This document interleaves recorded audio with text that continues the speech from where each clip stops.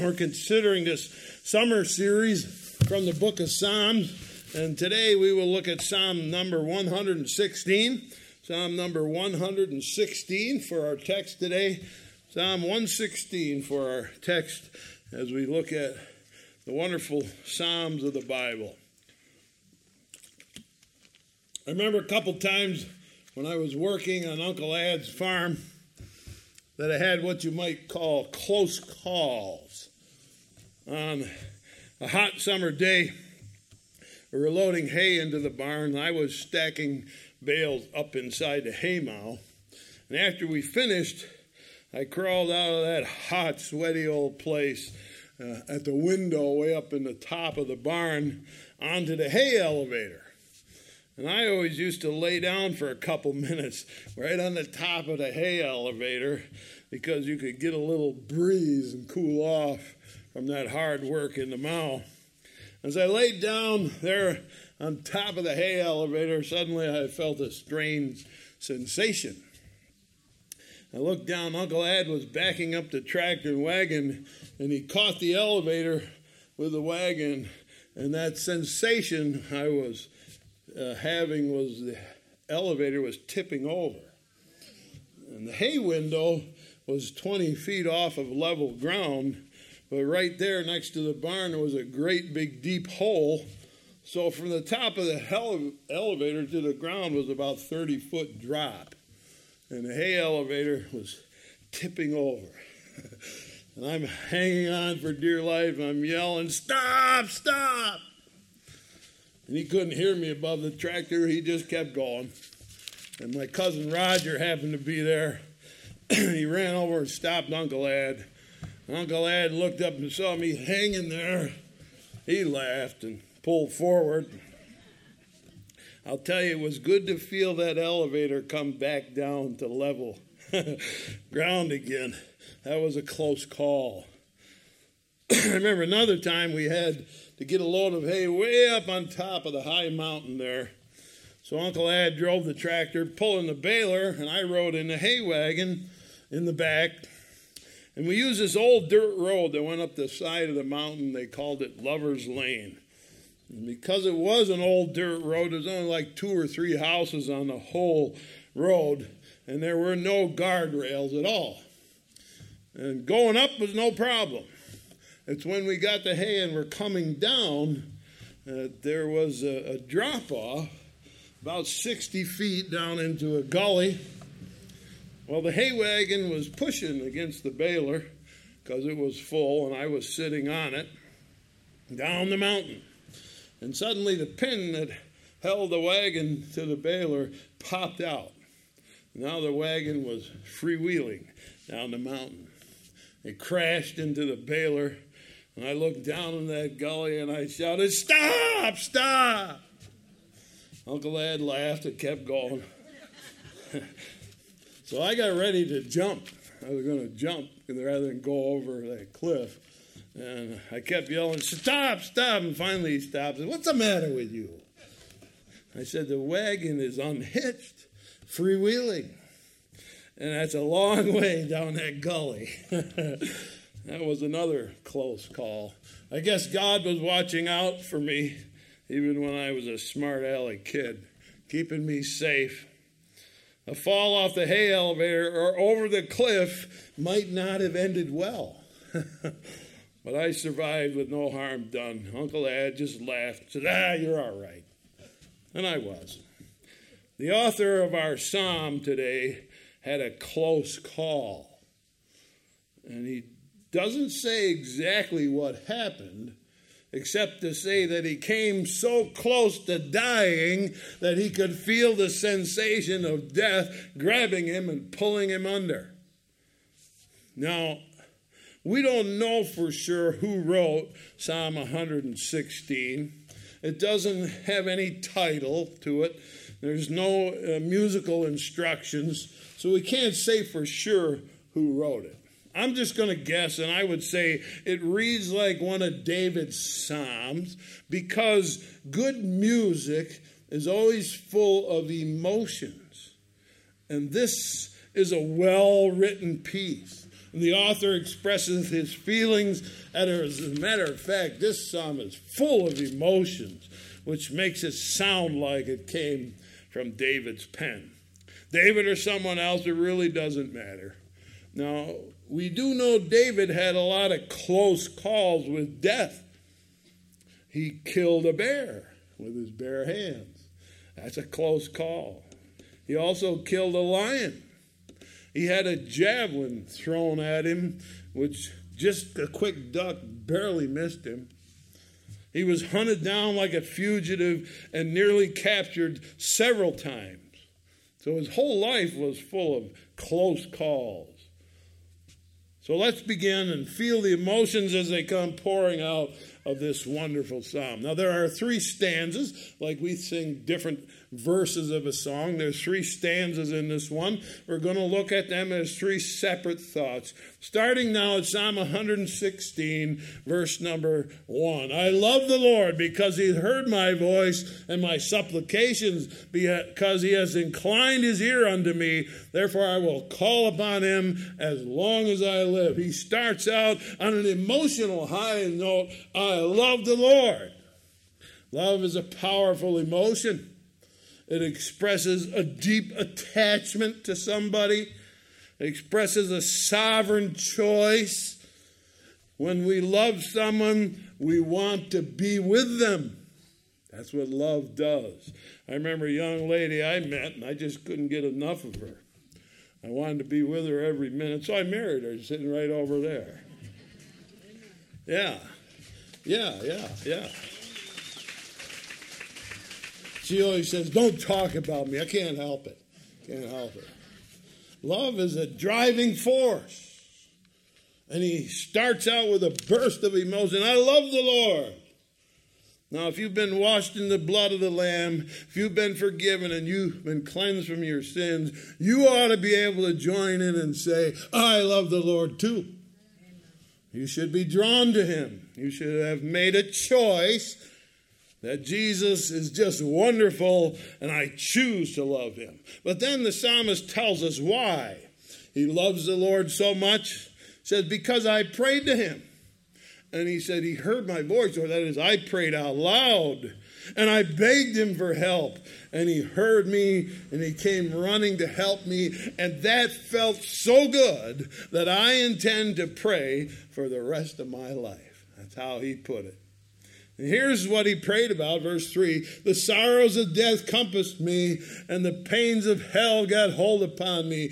I found trouble and sorrow, and I called on the name of the Lord. O Lord, I beseech thee, deliver my soul. Gracious is the Lord, and righteous. Yea, our God is merciful. He nearly died. He doesn't tell us what happened, but he nearly died. It was such a close call. He said, I could feel death pulling me down to the place of the dead. Remember, David told his friend Jonathan, he said, King Saul, your father's trying to kill me. I'm only one step ahead of him. They came this morning to my house and tried to kill me in my bed, and I escaped out the back window. I'm as good as dead.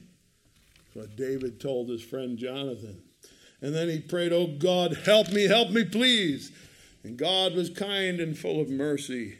And he delivered me, he said, from death's door. Verse number 6, the Lord preserveth the simple. I was brought low, and he helped me. He said about his prayer, I didn't make any fancy prayers. I didn't pray like some preachers do, who preach a sermon in their prayers. I didn't plead my case like a lawyer. I just cried out this simple prayer. Now, my friends, God loves simple prayers. Fancy prayers don't impress him one bit.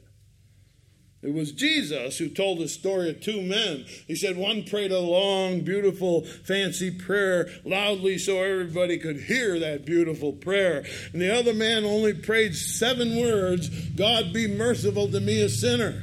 Jesus said he heard the simple prayer, but he ignored the fancy prayer. The psalm writer said, I was simple and humble, and God helped me. Verse 7 and 8, Return unto thy rest, O my soul, for the Lord hath dealt bountifully with thee. For thou hast delivered my soul from death, mine eyes from tears, and my feet from falling. Because God helped me, he said, my soul could return to rest, is how he put it. Or in our language, I felt the stresses of life go out of me. I could relax finally and feel calm and secure because God heard my prayer and helped me. He delivered my soul from death. I feel free. I'm going to live forever. He delivered my eyes from tears. He said, I have a change in my attitude. I'm so happy. And he delivered my feet from falling. I have a new stability in my life. Oh, what a good thing it is, my friends, to pray and have God answer. It changed my life. So I intend, he says, to pray all the rest of the days. I just love the Lord. That's the first stanza. Now we begin the second verse of the psalm in verse number 9. I will walk before the Lord in the land of the living. The first stanza is all about his private relationship with God and his personal interaction with God. But here in the second stanza, he says this, I need to live for God in public, in the land of the living. The world around me needs to know how I feel about God. In verse 10, I believed, therefore I have spoken. I was greatly afflicted. If I truly believe in God, then I need to tell people I meet. If I believe God is real, I need to say so. Now, will everyone be glad about that? Will everyone be happy with what I say? No, not everyone's going to be happy with that. He says, when I spoke out loud, I was greatly afflicted. He says, I got in trouble when I started to talk about God. That happens. Verse 11, I said in my haste, all men are liars. This is a fascinating verse. He admits that he spoke in haste.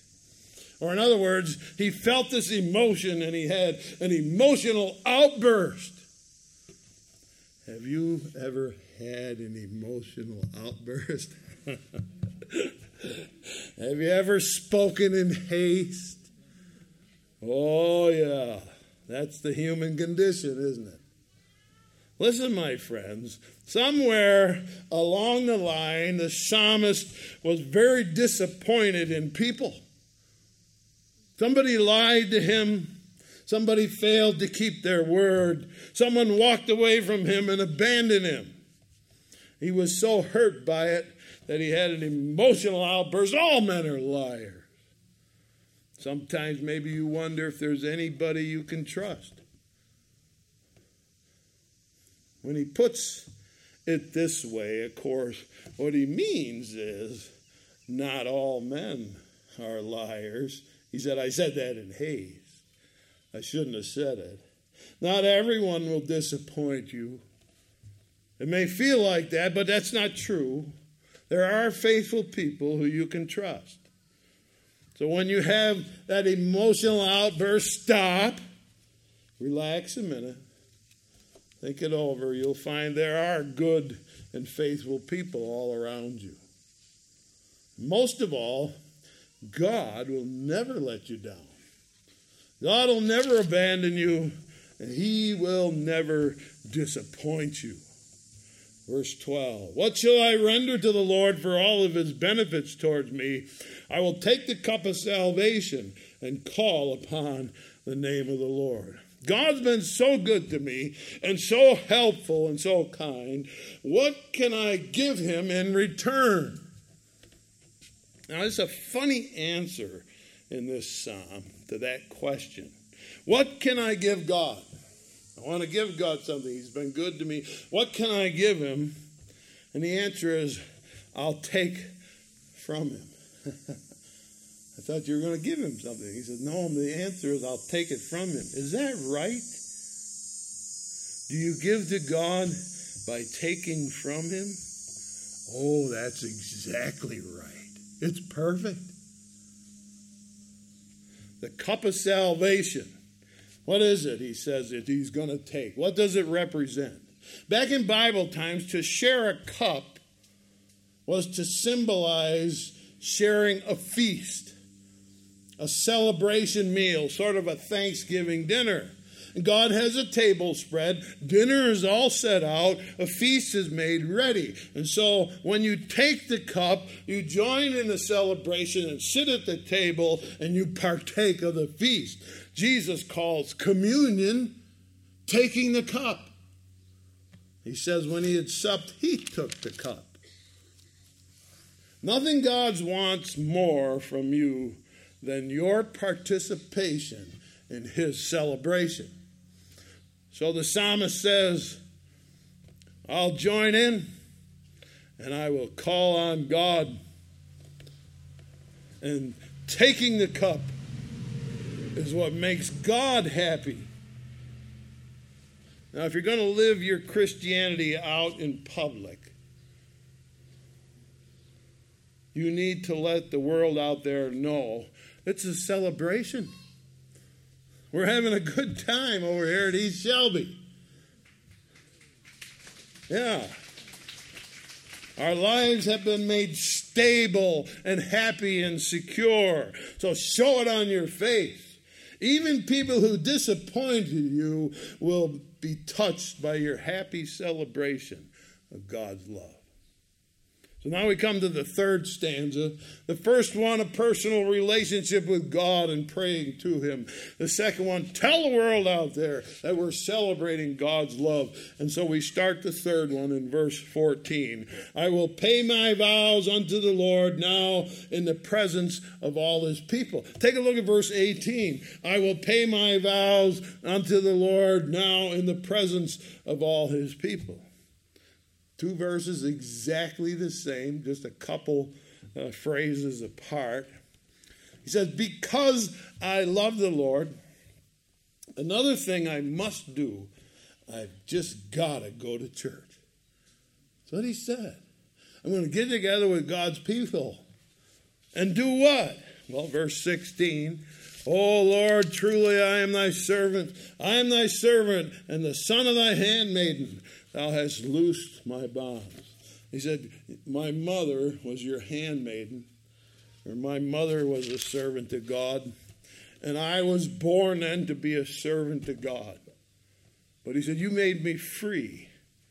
So I'm not forced to. I choose instead to serve you. It's my free choice. So I will serve the Lord, and that's why we come to church, to serve. So when I come to serve, verse 17, I will offer to thee the sacrifice of thanksgiving and call upon the name of the Lord. I'll tell God's people out there that I'm joining with what God has done for me. The close call which he delivered me. The stability and the joy he's brought to my life. Join with God's people and tell how good God has been to your soul. Now, my friends, there's a verse here, at first you might think is out of place. Doesn't fit here. And he said, I'm going to church because I love God and I want to serve him and tell the people of God how marvelous, how wonderful is my Savior's love for me. And then, verse 15, precious in the sight of the Lord is the death of his saints. What's that got to do with going to church? Go to church to serve, to worship, to thank God. What does that have to do with precious in the sight of the Lord is the death of his saints? My friends, it's got everything to do with it. At the beating heart of church attendance and faithful participation lies this great truth. Precious in the sight of the Lord is the death of his saints. My friends, for years now, people have been saying to me, Eric, when you do a funeral service, it's different from all the other ones. I did 8 funerals in the past few weeks. Over and over, people walk up to me and they tell me, your funeral services are different. Why are they different? Because precious in the sight of the Lord is the death of his saints. Get it in your head. We come to church to celebrate God. He has delivered our souls from death and our eyes from tears, as the psalmist wrote, and our feet from falling. And we're supposed to speak in front of the world the things that we believe, what the psalmist said. Don't you get it? I love the Lord. I come to church and I serve the Lord. And when I die, when my turn comes to die, I will go to my reward. I've been working here for 32 years without pay. Don't you believe it? My reward is up in heaven. And my home is not on Roberts Road where we're going next week. My home's up in heaven. My family is up in heaven. My church people are up in heaven. And most of all, my friends, my Jesus is up in heaven.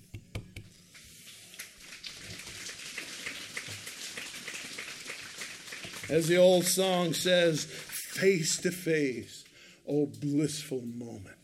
Face to face, what will it be when with rapture I behold him, Jesus Christ who died for me? Face to face shall I behold him far beyond the starry skies. Face to face in all his glory I shall see him by and by. So when I die, God's people better get together and celebrate.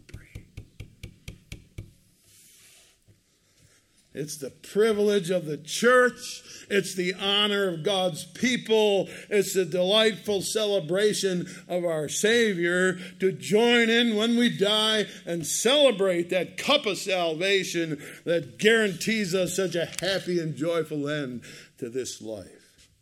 And so we come to verse 18. I will pay my vows to the Lord now in the presence of all his people, in the courts of the Lord's house, in the midst of thee, O Jerusalem. Praise ye the Lord. We will work together. We will worship together. We will wait on God together. We will live together, and we will die together. Because we feel the same things together. We love the Lord, and we will call on him as long as we live. So praise the Lord in his house. Worship in his courts. Thank you, Jesus, and praise the Lord. Psalm 116, a personal relationship with God, an outward testimony to the world, and a joyful joining together with God's people to celebrate. I like Psalm 116, don't you? Amen. Let's bow our heads for a word of prayer. Dear Heavenly Father, we are inspired by what you tell us. We recognize that we have responsibilities to the people out in the world and to each other here. But here is such a sweet place, and here is such a good thing. And we live together and we die together, and we know that God is good, come what may. So we do celebrate when someone leaves this world, and we look forward to a reunion again. And so when we cross that great river, what a day it will be. We look forward to it. And we know that we are here to celebrate, take the cup, and join in. Bless us, we ask. As we do those things, we pray in Jesus' name. Amen. Closing, I'd like to have you sing a song with us. What a fellowship, what a joy divine, leaning on the everlasting arm.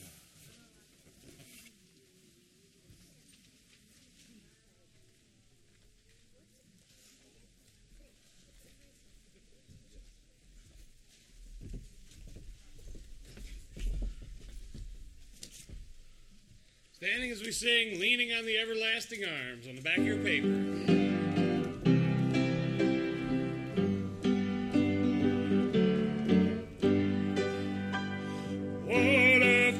fellowship, what a joy divine, leading on the everlasting arms.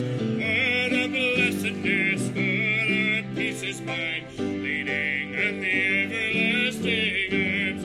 Leading, leading, safe and secure from all alarms.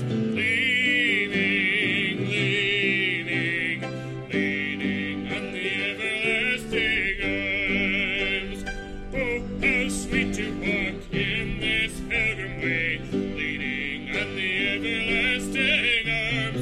Oh, how bright the path grows from day to day, leading on the everlasting arms. Leading, leading, safe and secure from all alarms. Leading, leading, leading on the everlasting arms. What have I to dread? What have I to fear? Leading on the everlasting arms.